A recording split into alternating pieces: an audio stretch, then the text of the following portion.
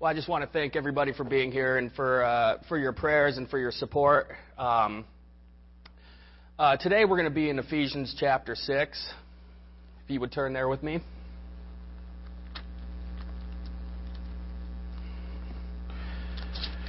I felt like this chapter was very suitable during these times. As you guys know, I've been going through quite a bit of heavy stuff, me and my family and everything. And then as of this, this last week and stuff, last week we were kind of stuck outside in the heat because we were locked out, as some of you remember. And I heard there was a good chance it might have happened today as well. We weren't quite sure. So it was kind of in limbo. And I'm really thankful. Been in prayer, been in kind of my own little warfare going on. And, as David mentioned, it was my birthday, and I was like, man, I can't have this on my 21st birthday, for crying out loud.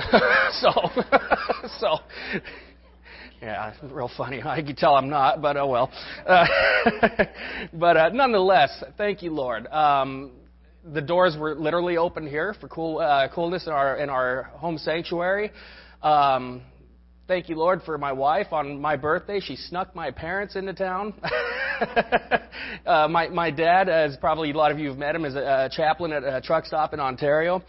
And I figured he was going to be here today. I'm like, hey, Dad, pray for me. And he's just like, yeah, I'm praying for you. Already have. And I'm like, hey, Dad, I'm praying for your service as well. And little did I know that he came in at 1 a.m. and snuck into the guest bedroom. And I tried to get in to get something, and the door was locked. I'm like, well, how did this happen? But I was just like, all right, whatever, And the next thing you know, they come in, and I'm like, thank you, Lord. Everything's going great. I chose Ephesians chapter 6 as well because for some time now, I've been doing small home studies with a group of people. And I was calling them prayer warrior studies. And we started in Ephesians. Ephesians is such a great book. And I figured, you know what, I'm going to end in Ephesians because pretty much the group is here that I've been doing this with.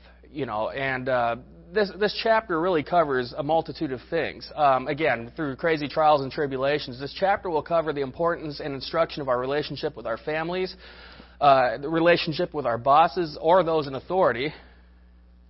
And then most of all, it really just kind of allows us, or it teaches us how to handle ourselves during spiritual warfare and attacks. This chapter will teach us how to be prayer warriors, and what I've said once before is how do we become prayer warriors? You put on the armor of God, and that's what we're going to go over today. And this chapter is great too because Paul wrote this to the Ephesians. Paul was chained up to a Roman guard in a Roman prison during this time, writing this letter to the Ephesians. He heard of great things going on in their church, but he also knew of a lot of things that needed to be done there as well that were going on. They were worshiping the goddess of Diana. I think, if I'm not mistaken, there was also practicing of black magic going on there as well, which was a harsh thing. And Paul seen the importance here, and his heart was out there to write this letter to the church of Ephesus that's located in the Asia Minor area of Turkey. So let's start off here with verse 1, chapter 6, verse 1 through 3. I'm going to read, "Children, obey your parents in the Lord, for this is right. Honor your mother and father, which is the first commandment with a promise, that it may go well with you and that you may enjoy long life on earth." Now, I've always found this kind of interesting, that through the 10 commandments, out of all of the commandments, there's one commandment with a promise. To honor your mother and father, that you will have, long life on earth and live long on the land that he gave to us. And I've always thought to myself, like, okay, well, thou shalt not murder. That's pretty heavy. There's no, promise for not keeping that. Thou shalt not steal. Why, Lord? Why the promise for that one? And as I thought about it, the gift for this commandment is being followed, and I'm not sure why. The only reason I could think of is that it was important to God because really sin began with disobedience to our Father. Okay, why the promise? Why the gift? And the reason being is because it all began in the Garden of Eden, when God told them, "Do not eat from this tree, whatever you do." And what did they do? They disobeyed the Father, and that angered him, that disappointed him. And it got them kicked out of the Garden of Eden that Adam was in charge of taking care of. So really, I think from the beginning, that's where it started, was disobedience. And I think that really affected God. And the fact that he was just like, you know what, this is important to me, that you honor your mother and father, because I was not honored. But it's very important that you do that. You know, as parents, you know, we don't have to teach our kids to disobey. Thanks to sin, that kind of comes naturally. They must be taught to obey, that are, you know, and that is our calling as parents. And you teach them obedience so they will grow up to obey God. I mean, again, we don't have to teach them disobedience, do we? I mean, that would be like me telling my son, Brandon, hey, hey, when I go tell you to go clean your room, go ahead and tell Dad where to go. I really enjoy that. That would be something like, no, absolutely not. If he did something like that, oh my gosh. He knows better than that. Unfortunately, I'm going to remember these times of what I did. He has his times as well, as great as he is. But, I thank you, Lord, that again, this is an important part. Honor your mother and father, for there is a commandment with a promise. And I got to tell you, I'm thankful for this, because growing up, I was not the best son. Honor your mother and father, that you will have a long life on earth. I should have been dead years ago. That you would live long on the land that God gave you. Well, I should have been in a box somewhere. So, thank you, Lord. I have learned to honor my mother and father. I honor my in-laws. I honor everybody that is like a mother, father figure to me. I have finally gotten there. Thank you, Lord. And I think He has preserved me through this. And for you younger people sitting in the crowd, remember that as well. We don't owe them obedience as adults anymore, but honor always is what we should give our parents. To honor your mother and father always for what they've done for us. Let's go ahead and go to verse 4. And fathers, do not exasperate your children. Instead, bring them up in the training and instruction of the Lord. So this verse is kind of interesting, too. It's given strictly to fathers, because us dads kind of have more of a tendency to push our kids over the edge, don't we? For whatever reason. You're going to be like me, or you're going to do the things I do. You're going to play the sports that I play. And really, I think that we just need to be open for the Lord to do the work in our kids. Paul repeated this again in Colossians chapter 3, verse 21. It says, Father, do not embitter or provoke your children, or they will become discouraged. And how many kids are out there getting into trouble? Drugs, gangs, kids running away. I have personally seen this with friends and others, from childhood, whose fathers were unloving, they were abusive. Families in the communities, in the schools, are falling apart. Fathers have a great responsibility, I feel. There has been many things that we are to do, and that's most importantly raise them up in the Lord. Okay, a long time ago in Jewish history, one thing that I've read before is that fathers were actually used to teach their children a trade of some sort. Okay, if they were not to be rabbis or teachers, their job was to teach them a trade of some sort, and if they weren't working, then that would be considered stealing. Okay, so really, there's that responsibility factor going on here as fathers, that we should be teaching them and doing what's right. I remember Brandon too just recently telling me that he's like, Dad, he goes, as a lot of you know, I have a landscaping business on the side, and he said, Dad, I think I'm going to be a landscaper when I grow up. And I'm like, well, I don't wish that upon you. Trust me, he's been to work with me out there once or twice. I'm surprised he's actually said that. But nonetheless, it's an honor to hear that. It's an honor to hear your children say, hey, Dad, I'm going to do what you do. I want to be like you. My dad over here, my dad for many years was in real estate. He was a loan officer and very successful at that. And it's funny. I thought to myself when I was younger, that's exactly what I'm going to do. I think my dad might remember that. I had a plan on getting into real estate. And I think the Lord had other plans for me. My dad did it for some time. But now the Lord has pretty much taken him and used him in ministry, as He has for me. And that's the greatest honor, I think. If anything I'd be wanting to follow my father, it would be in that. It would be in ministry and what he's doing because of what I've seen going on there. And thank you, Lord, for where I'm at right now, being able to do what I'm doing. As David said, this is my first time being up here, and all these years I've been here, as an elder. I started out as a backup drummer, for the church, and then, of course, I was cleaning restrooms and setting up. I served as a deacon. I have pretty much served as teaching the young kids, and now recently I've been teaching the high school and adults. And today on my birthday, I get to do my very first sermon here, and that is the greatest honor ever. And I tell you, it's such a rush. I will never forget the very first time I played drums on stage with pretty much the old band that's been up here. It's been great to have them. It was such a nerve-wracking rush for me. I had not played on a drum set in 11 years. And, John told me, that's all right, man. Just go up there and, do what you can for us. We went up there, we did our thing, and it was awesome. I tell you, I will never forget that day. I will never forget this day. And I want to thank you guys again for your prayers. I want to thank you for just everything that you've been keeping our family in prayer of. Now we're going to go to another situation here. And this one's kind of a tough one. It's been tough for me. Slaves, obey your earthly masters with respect and fear and with sincerity of heart, just as you would obey Christ. Obey them not only to win their favor when their eye is on you, but like slaves of Christ, doing the will of God from your heart. So in this, in this case now, employees, obey your employers. As it says, masters, obey your masters. And it's a hard one to listen to, I feel, at times. But that is required because that's what's good in the eyes of the Lord. Really, no matter what we do, we dedicate it to the Lord. Whatever career, job, ministry, we're to do it wholehearted unto the Lord because He provides for us and opens and closes the doors. And as hard as it is, we're instructed to be of good cheer when we work for that boss we cannot please.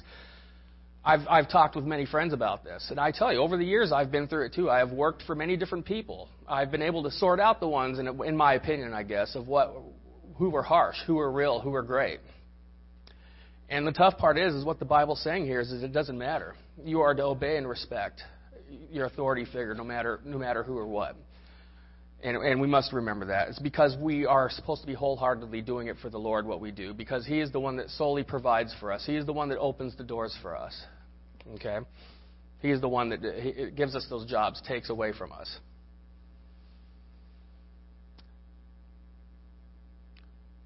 Verse 8, because you were serving the Lord, not men, and because you know the Lord will reward everyone for whatever good he does, whatever he is slave or free. And verse 9, masters, treat your slaves in the same way.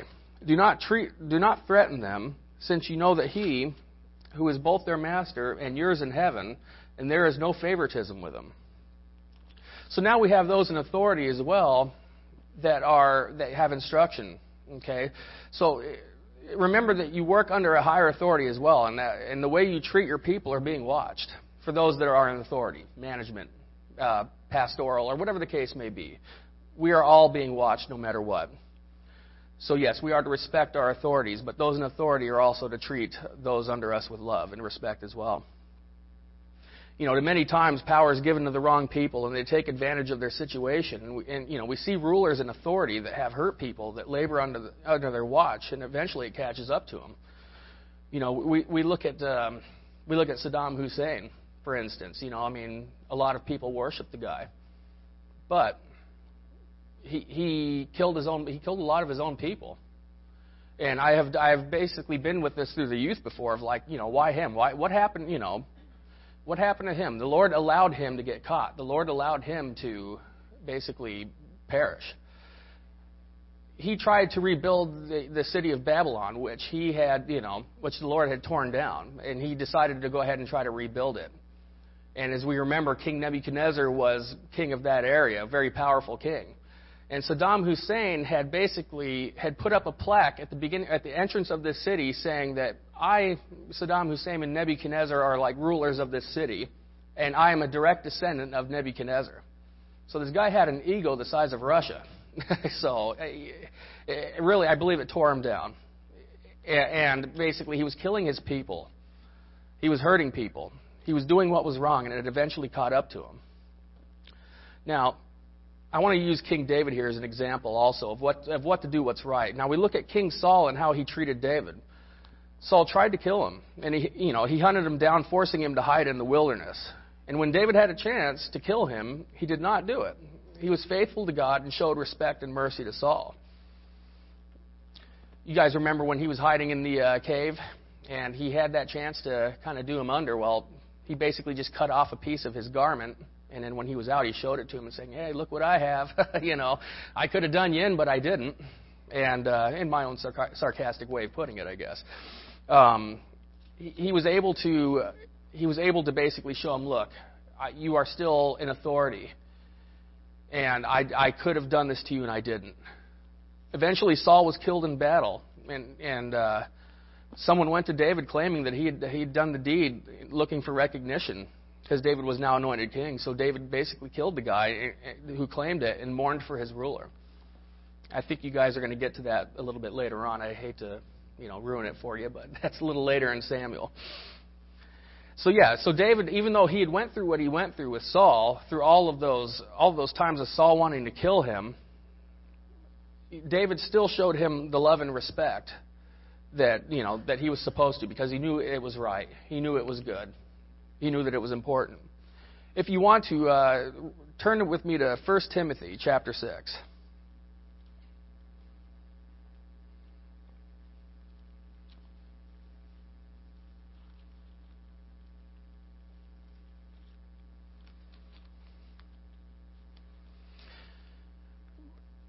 Verse 1 and 2, it basically gives it right there very boldly.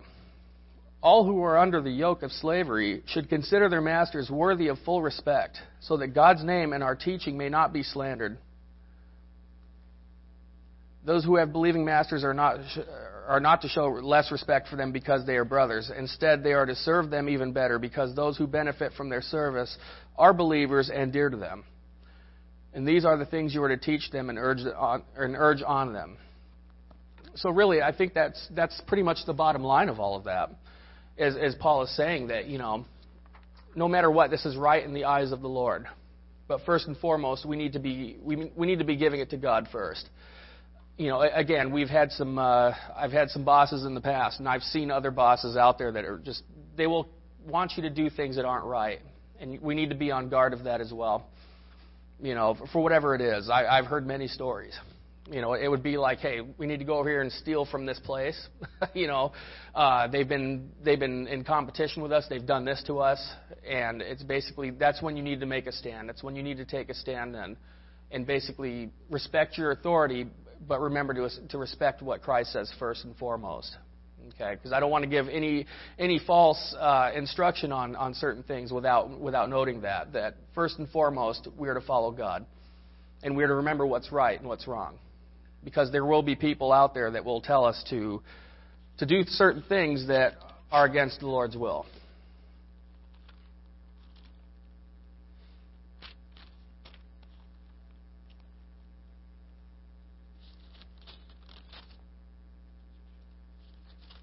So as I go back here to verse 9, and masters, treat your slaves in the same way. Do not threaten them. And since you know that who is both their master and yours in heaven, and there is no favoritism with him. So he shows no favoritism whatsoever. So now, as we have gone through that, now we're coming to the part where we're hitting the armor of God now. Now this is where showtime begins, because now you've been following these things. Now that you've been doing the things that the Lord has requested you to do, now the enemy is going to start attacking, because he does not like what you were doing that's right. Okay, so now the arrows are going to start flying. Okay, the weapons are going to start coming out. A wise man told me one time that when the bricks are not flying at you, be nervous. When things are going great, be nervous, because chances are something's going to happen, and that's when you need to be ready to have your armor on. Okay, you need to have the full armor of God on. Verse 10. Finally, be strong in the Lord and His mighty power. Put on the full armor of God so that you can take your stand against the devil's schemes. For our struggle is not against flesh and blood, but against the rulers, against the authorities, and against the powers of the dark world, and against the spiritual forces of evil in the heavenly realms. So, He's showing us now how to handle this. Because of the following things, the enemy's ready to start throwing things at us. And he wants to destroy everything that has been done. You guys don't have to turn here with me, but I'm going to turn to 1 Peter chapter 5 real quick.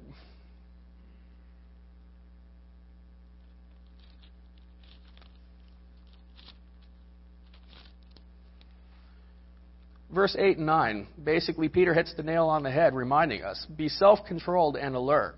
Your enemy, the devil, prowls around like a roaring lion looking for someone to devour. Resist him, standing firm in the faith, because you know that your brothers throughout the world are undergoing the same kind of sufferings. And I believe that. A lot of people have known what we've gone through. I know about what some of you are going through. And it's important that we be together strong in prayer and in faith and watching over each other. But first and foremost, there's going to be times where we're not always around one another. So therefore, he's reminding us that, there is something you can do. It's called the armor of God. And I'm going to go one by one specifically here of what we should be wearing and how, what we should be doing with it. Therefore, put on the full armor of God, so that when the day of evil comes, you may be able to stand your ground, and after you have done everything to stand, stand firm. Then with the belt of truth buckled around your waist, with the breastplate of righteousness in place. So the buckle of truth and the breastplate of righteousness. So knowing the truth, because the devil lies, and he is the father of lies. He will tell you it's okay to do that deed, and he will lie about God's character and his outlook on sin. My gosh, he tried to tempt Jesus in the wilderness, right? He actually had the guts to go and do such a thing. He's going to go after us, of course. But he even went to Jesus to tempt Jesus in the desert and told him hey, if you bow down and worship me, I'll give you the world. That he will stop at nothing. He will continue to do these things to anybody. To even our Lord, he attempted. The belt of truth. It keeps everything together, placed on the armor. As we look at armor, we were having a men's breakfast recently, and we've been in this chapter for a little bit of time now. And we were sitting around saying, well, gosh, how did Paul know about, the armor and how it works? And, my first thought was well, technically he was a Roman citizen, but easily thinking that, if you think about it, he is sitting in prison, chained to a Roman guard, full of armor, dressed to kill. So he's probably sitting there looking at him like, oh, okay. As he's writing this letter, starting to basically jot down everything that is on this guard. And then using it in the ways of Christ and how we should be using it as well. Interesting. It kind of came to mind. Well, okay, he's sitting there right across from a guard looking at him. He's chained to a guard. He should know exactly, he knows the armor well. And basically the belt of truth is basically holding everything together. The belt on the armor is what held your breastplate. It held your weapons intact. If you did not have that belt on, nothing would be right. Nothing would be covered. Everything would be awkward on you. And again, you'd be subject to some form of attack. It's like keeping your pants up, really. You want to keep your belt on. And that's what it is as well for the belt of truth, knowing the truth of God. Okay, because that's what's important. You're going to be sitting here in church knowing the truth. Okay, and what does Satan do? He attacks your mind first and foremost. Okay, when you're sitting here in church, what's he doing? He's basically getting into your minds. I can't tell you how many times, there'd be times when I'd be sitting here and all these thoughts would be going through my mind. And it's just like, man, where did that come from? Why? Well, now I know. And therefore, any time, everywhere we go, we must be remembering to keep this in prayer and asking God, to be doing of these things for us. Lord, help me to wear this every day and help me not to leave off one piece. We leave off one piece, we're subject to something. He's walking around like a roaring lion looking to devour, and he knows exactly where our weaknesses are at. Okay? The breastplate of righteousness is covering and protecting the heart, which causes us to do right unto God. And it's really in all of our hearts' desire to be righteous and to do the things that are righteous. But when we're not wearing this, our hearts are open to sin and we're unguarded. We're basically in trouble if we're not wearing this, or any of this for that matter. Covering your heart.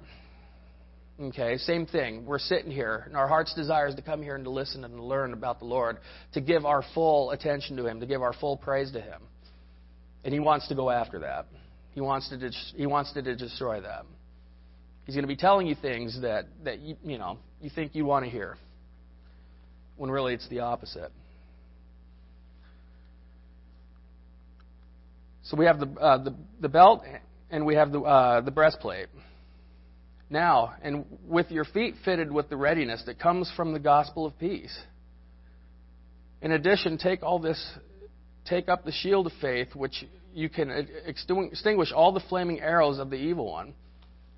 So, setting our feet for a readiness for the gospel of peace.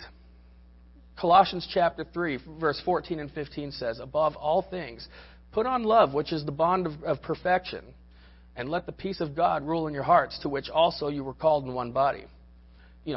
God wants us to be in peace at all times. What did He say to us? He said, hey, be still and know that I am God. First and foremost. When we're flustered, our feet aren't fitted, are they? We're running around like chickens with our heads cut off. We don't know what to do at times. We are to basically be fitted, have our feet fitted in prayer and readiness at all times. The gospel of peace, as he read here. Go to the gospel of peace. And one of my favorite things to do in this is Psalm 23. I think a lot of you went through this a few weeks back. It's known by most believers and also by non-believers. Know this passage, actually. Reading this passage brings me peace. Okay? We are to have our feet set for peace, to be able to bring them the peace and the knowledge of God. Have your feet fitted, basically the footwear. Be ready to run with this, is what he's saying. Be ready to run with it. And I love it. The one thing I'd want to tell people, you want to be in peace? Go to Psalm 23. He lies me down in green pastures. He leads me beside the still waters. And He prepares a table for me in front of my enemies. He anoints my head with oil, and my cup runneth over. Goodness and mercy will follow me all the days of my life, and I will dwell in the house of the Lord forever. Now, to me, that is peaceful. Has anybody ever here been among green pastures before, or been along still waters? Has anybody ever done that before? Among the peace of still waters, yeah. I have. I got to tell you, and there's truth behind all of that. I'll never forget it. I took a trip to Pennsylvania with John quite a few years back, and we were doing a canoe trip down this beautiful river.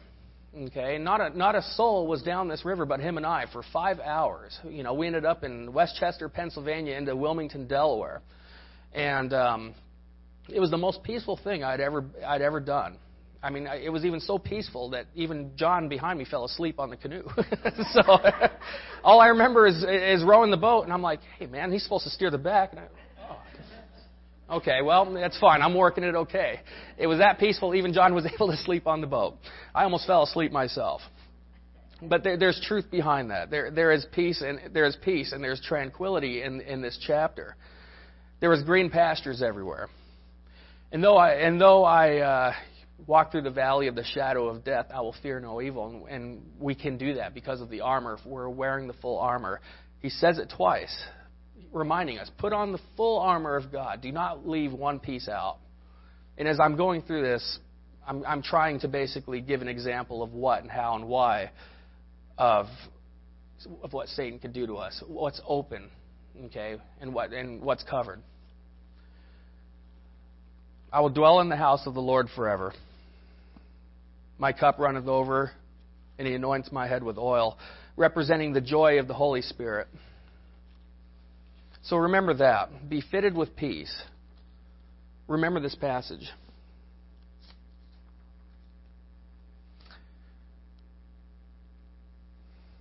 In addition to all of this, take up the shield of faith, with which you can extinguish all the flaming arrows of the evil one. The shield of faith is really one of the most important out of all of our armor. Now, a lot of us have probably seen in the past a lot of war movies like Gladiator, Braveheart, or whatever the case may be. What's the first thing people are running out there with when the arrows are flying at them? It's the shield. Paul's also probably looking at this Roman guard thinking like, oh yeah, you'll definitely want your shield. The Roman shield was about 4 feet in height, 2 feet in width, which basically allowed them to cover the majority of their body. It also allowed them to form a line and cover one another. Okay? So basically, they were protecting one another as well as themselves that are around them. So it is very important, probably the most important, to have your shield of faith. If we have no faith, then why even have the armor on at all? We have nothing if we do not have faith. It is very important. You know, we'll see them all, the arrows flying, and this is exactly what Satan does. I mean, I tell you, he works in bulk. You know, he doesn't just, you know, yeah, he'll throw some things here at you, but a lot of times he wants to throw an avalanche down at you. And what they would do is they would together, all of them, form a line, holding their shields firmly, being able to break through that line and get through what they had to do in their battle. Protecting one another is very important, one of the most important. You know, Matthew chapter 9, verse 20 through 22, you know, she had, here's the importance of faith. A woman had a flow of blood and saw Jesus and said to herself, if I could only touch his garment, I will be healed. And Jesus, walking down the street, turned around and seen her and said, be of good cheer, for you are healed. Your faith has made you well. And that's what's important. Your faith will make you well. Your faith will protect you. Your faith will shield you. David defeating Goliath. You know, it was his faith in God that allowed this teenage boy to defeat a giant using a sling stone that shepherds would use to fight off wolves and other animals. You know, here's Goliath completely dressed up in his armor, 9-10 feet tall, and I don't know how heavy he was, but the guy was a known giant and feared by everybody. And here comes little David, this little shepherd boy, probably I think at the age of 15, if I'm not mistaken, with nothing but a sling, you know, nothing but a rock and a sling that, you know, that shepherds would use to basically fight off the wolves. He had his faith in God that, you know what, I can take care of this. Nothing will get past me because I have the faith of God. In Luke chapter 17, verse 5 and 6, you know, Jesus said to the disciples, when they asked the Lord to increase their faith, he said, if you have faith as small as a mustard seed, you can tell this mulberry tree, be uprooted and planted in the sea, and it'll obey you. As small as a mustard seed. Everybody know how small a mustard seed is? It's practically microscopic. It's the smallest seed out there. And he's saying if you have faith the size of a mustard seed, you can actually do this. So even your little bit of faith can have such a large shield. That's again, just the importance of it. That we would continue to have faith here. And that we would shield one another during these times of warfare, during these times of hurt. Rejoice with one another.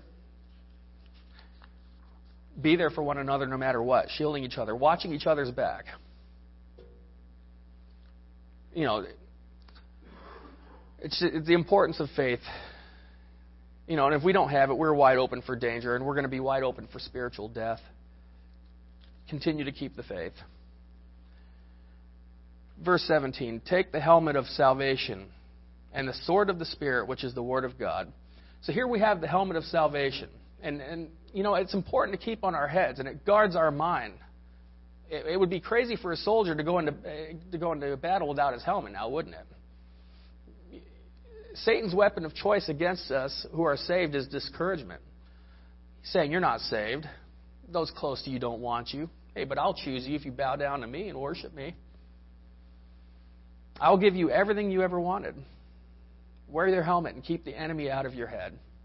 Okay, it's like, you know, my father-in-law Tony rides Harleys, you know, and it's, I don't know if you wear your helmet, but, you know, you don't, but, you know. That's right. It's important, though. He knows it. It's very important to protect our minds. Okay, it's like in California, you're required to wear a helmet, and there's a reason for it. It's to protect it's to save you. Okay, it's to keep you from getting killed. The helmet of salvation. You know, warriors were actually defined. We were talking about this at the men's study. Warriors were defined or recognized by their helmets. Whatever they wore. You had the Vikings with the horns. You had of course, the Roman soldiers with their glitz and glamour and their flashy helmets and the frills on it and whatever else they had. You know, and I'd like to think that our helmets of salvation will stand out like no other. Because I really believe that our helmets will say on one side, John 3:16. Everybody knows that one. For God so loved the world that He gave His only, begotten Son. And then right on the other side, John 10:28. And I give them eternal life, and they shall never perish, neither shall anyone snatch them out of my hand. Being known by our helmets of salvation, that we receive His grace, and that our minds remain in His heavenly realm. So it says here to take the helmet, but it also, if I'm not mistaken, in the Greek it says to receive the helmet, because we do not just take grace, we receive grace from God. So in the Greek it says to receive the helmet of salvation. Okay, because that is what's to protect our minds. Now we're coming up to the sword. The sword is known as the Word of God, for it is the weapon that we have to fight with. Everything else is pretty much for defense. The soldier always had their sword on him, and they always knew their sword. They were constantly being, sharpening and polishing their sword. Just as we should be being sharpened with our sword, we should be sharpening ourselves with the Word of God, for it is our sword. Okay, and keeping it polished, because you know what happens sometimes? We sit it down somewhere and it collects dust, and by it collecting dust, that means we're not opening it, we're not using it. Our sword is becoming of no use. It'll be rusty, it'll get dull, and our use will be limited, really. So it's important to be able to know your sword, like the soldiers do. They know their swords. They polish them. They sharpen them at all times. Sharpen yourself with the Word of God. So, and they would also sharpen both sides to make it more effective. So, you ever watch that show? What is it called? Deadliest Warrior. You ever seen that one? Where they have warriors that basically two different types of warriors. I was watching it the other day, comparing one another's weapons and so on and so forth. Who would win, the Roman soldier or or a Viking or whatever the case may be? They would actually compare them in their weaponry. And it's always funny that the one with the double-edged sword was the most effective. Okay, and what does the Word say about the Word of God? I'm going to read from Hebrews chapter 4 real quick, and feel free to turn there with me if you'd like.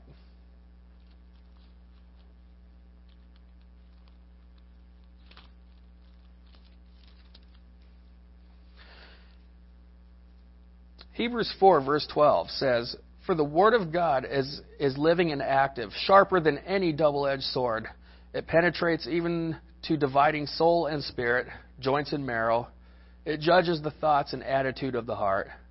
Nothing in all creation is hidden from God's sight.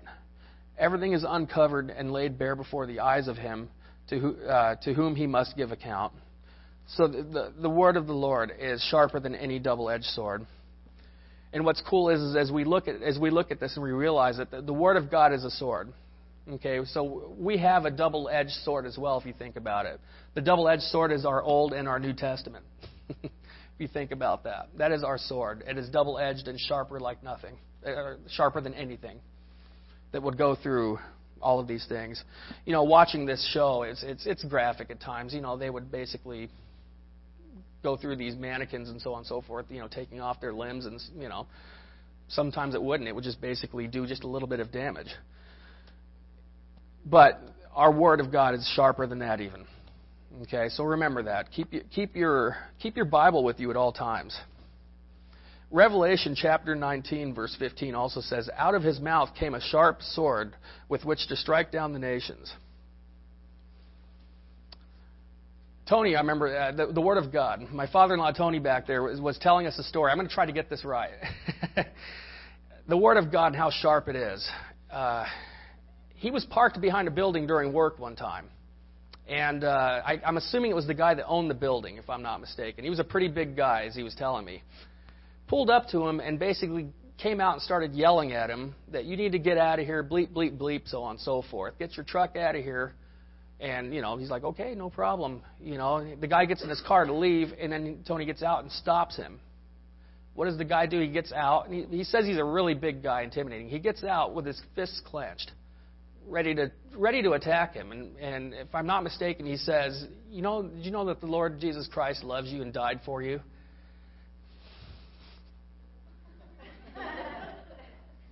Oh, yeah, okay. Just ready to attack. And then right after he said that, he put his hands down, and he just pretty much, he walked away. And what was cool about the story, if I remember correctly, he saw him later and basically was very friendly with him starting from there. You know, that's the Word of God. That's our Lord. That's the sword. That's the weapon. This guy ready to attack, ready to do what he's going to do. And he said that one little thing to him, and it stopped him right in his place. It's like he broke his fist right on an invisible brick wall. And I love it. You know, I remember another story recently, too, that I remember when I was a teenager, I went to a church service where they had a guest speaker, and he was telling a story about he was out somewhere with his kids, and a group of guys came out to attack him. And, of course, he has his kids there. Can you imagine that? Having your kids there when somebody's trying to attack you.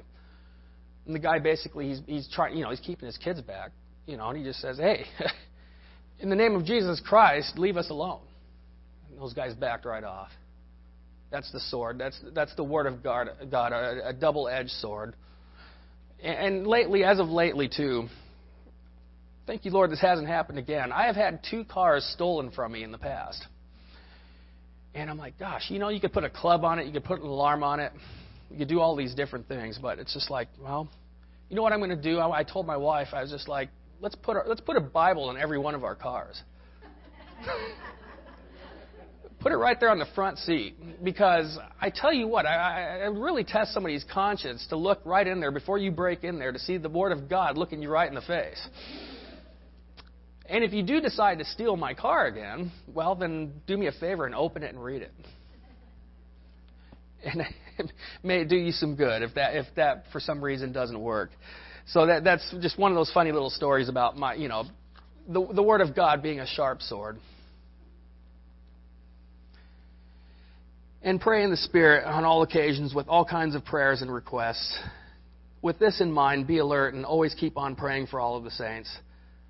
Pray also for me that whenever I open my mouth, words may be given me so that I will fearlessly make known the mysteries of the gospel, for which I am an ambassador in chains. Pray that I may declare it fearlessly as I should. So basically, pray for one another and act upon the Word of God. You know, verse 21, I'm going to try to wrap this up here and I'm going to try to pronounce his name. I think it's Tychicus, if I'm not mistaken. The dear brother and faithful servant in the Lord will tell you everything, so that you also may know I am and what I am doing. I am sending him to you for this very purpose, that you may know how we are, and that he may encourage you. Peace to the brothers and love with faith from God and the Father of our Lord Jesus Christ. Grace to all who love our Lord Jesus Christ with an undying love. So verse 19, he says, pray for me that whenever I open my mouth, words may be given me so that I will fearlessly make known the mystery of the gospel. And when I read that, I was led to Romans chapter 1, verse 16. It says, for I am not ashamed of the gospel, for it is the power of God for salvation to everyone who believes it. Tychicus was a brother paired with Paul to help deliver the good news. And it doesn't really speak much about him. All we could read about him in the book of Acts. We don't really know a whole lot about him except that, you know, the Lord had paired this guy with Paul. You know, the Lord always says, hey, go out in groups of 2. And at some point, you know, in Paul's beginning, he was with a guy by the name of Barnabas, okay, who was named after his name stood for the son of encouragement. And I kind of referred to them as the spiritual dream team at first. You know, they did many great things together. And then later on, Paul was also paired with certain people. The Lord pairs us with people. You know, I think at one point, too, Paul was also paired with Luke, which a lot of us know that Luke was a physician. And the Lord knew that Paul was going to be beaten up a lot. You know, I mean, as we know, Paul pretty much survived a shipwreck. He survived a poisonous snake bite. He's been beaten up numerous times. He's been arrested. And then basically he was killed on one occasion, crushed, stoned to death, to basically go up to heaven for a short amount of time, brought back down to life. And what does he do? He gets back up and he just kind of wobbles back into that city. I'm not done yet. You know. Thank you, Lord. I'd hate to see how he looked, but nonetheless, he was, you know, he was anointed. He was put with people that the Lord wanted him with. Pray for each other. Pray with each other and watch each other's back. we've been reading about the armor, and as you've noticed, there is no armor behind us. All of the armor is in front of us, okay, because we're to see everything that's coming. We're accountable for it. We can't see anything from behind us. The Lord has our back, okay? The Lord definitely has our back, but He also pairs us with one another that we would have each other's back. I went to a pastor's conference not too long ago. Actually, it's funny. The pastor was Jack Hibbs, who actually used to be my parents' pastor in California that they go to. Very dynamic speaker, and he gave an example one time of, if I get this right, he was basically giving an example of soldiers on how they watch one another's back. Okay, that he met somebody in the special forces and say, how did two of you survive numerous people? And basically, they would be back to back, holding out their weaponry and their guns, forming a circle, watching each other's back. Nothing gets by them. Nothing gets to them. And therefore, they were able, just between the two people watching each other's back, they were able to take out numerous people that were trying to attack them and kill them. Where two or more are gathered, He's in our presence. And remember to keep your shield of faith. Okay, that is very important. But also watch each other's back. For we do not wrestle against flesh and blood, but against the rulers and powers of darkness. Some of you know, and I'm going to expose this. I'm a big wrestling fan. I've been all my life. What can I say? But what's really cool about this is that I was watching a video recently. There's a handful of wrestlers that are believers, and I didn't know this. Okay, and what they would do is they would go out and put on evangelizing shows at these places, wrestling shows. And what it was, my gosh, it's almost brought tears to my eyes that this one wrestler that I've known for years, a couple of them actually, part of the act was that he's in the ring, and these group of guys come out dressed up like demons, all dressed in black, decide to attack him. They basically start beating up on him. They chain him to the ring, and they're all beating up on him. Out of nowhere comes another group of wrestlers raging to the ring like a bunch of wild bulls, taking these guys, these demons, throwing them out of the ring like yesterday's garbage. Taking them out like the bouncer of the bar at 2 a.m. You're out of here. It was great to see. It was really to see these wrestlers. Okay, to be doing this, giving a perfect example of how we should be with one another and how we should watch each other's back. If we know that, one of us or any of us knows that some of us are under attack, we must let each other know. Okay? It's very important that we're in communication with one another. Okay? Because we're powerless if we don't have our faith and our shield. We don't have our full armor on. Okay? And I tell you, I've always wanted to be a wrestler, but obviously I'm not there. I'd rather be here. It's my greatest honor. But I tell you what, when any of us are under attack, I want to make it known that hey, we need to be praying with one another. We need to be loving one another. We need to be wearing our armor, encouraging one another. If I know or any of us know that somebody's under attack, then we should all be rushing in like those raging wrestlers, throwing those demons out, praying for one another, showing love and grace. I'm gonna kind of go off of this too. They fear Jesus, They fear Jesus. They hate the light. You guys remember this? A demon-possessed man was called what was it? A demon-possessed man approached Jesus, and he was possessed by a demon by the name of Legion. And a legion typically consists of 3,000 to 6,000 people. There's no exact number of them, but that's what a legion pretty much consists of. So here we have this demon by the name of Legion with probably quite a few demons all in one. Pretty scary, I'd imagine. Sees Jesus and absolutely are terrified of him. So what do? They ask Jesus, hey, will you at least cast us out into a bunch of swine? And he said, go. Get out of here. Casts them out into a bunch of pigs. And what do? They run themselves right off of a cliff. That's the power of our Lord. You have a bunch of demons that are terrified of him. When you turn on the light, they hate the light. Okay? It's like cockroaches if you think about it. You turn on the light and they start scattering. And that's what they are. They see Jesus, they fear him. And that's all they are to him. They're nothing. They have no power over us as long as we stand firm and as long as we have faith and as long as we're in prayer with one another. Hold strong your shield. Keep your faith. If we don't, we won't have any power. I'm also going to close real quick with a story on a guy that actually he used to be the singer of a rock metal band in the 90s. It was a Christian band on top of it. And I just found out recently that this guy had basically changed his complete tune. The guy's lyrics were extremely powerful of the Lord. King of kings, if I were a king, I would give you my crown, for I am not worthy, and all mankind should bow down. There was one song called Warfare, which was, hearing that song makes you want to run out there and, fight the enemy after hearing this. Just recently I found out that he went to the other side, and he's basically now a priest of a satanic church. I was just like in shock. I mean, not only did this guy not have his armor on, he just took his armor and threw it away and basically did a river dance right in the enemy's territory.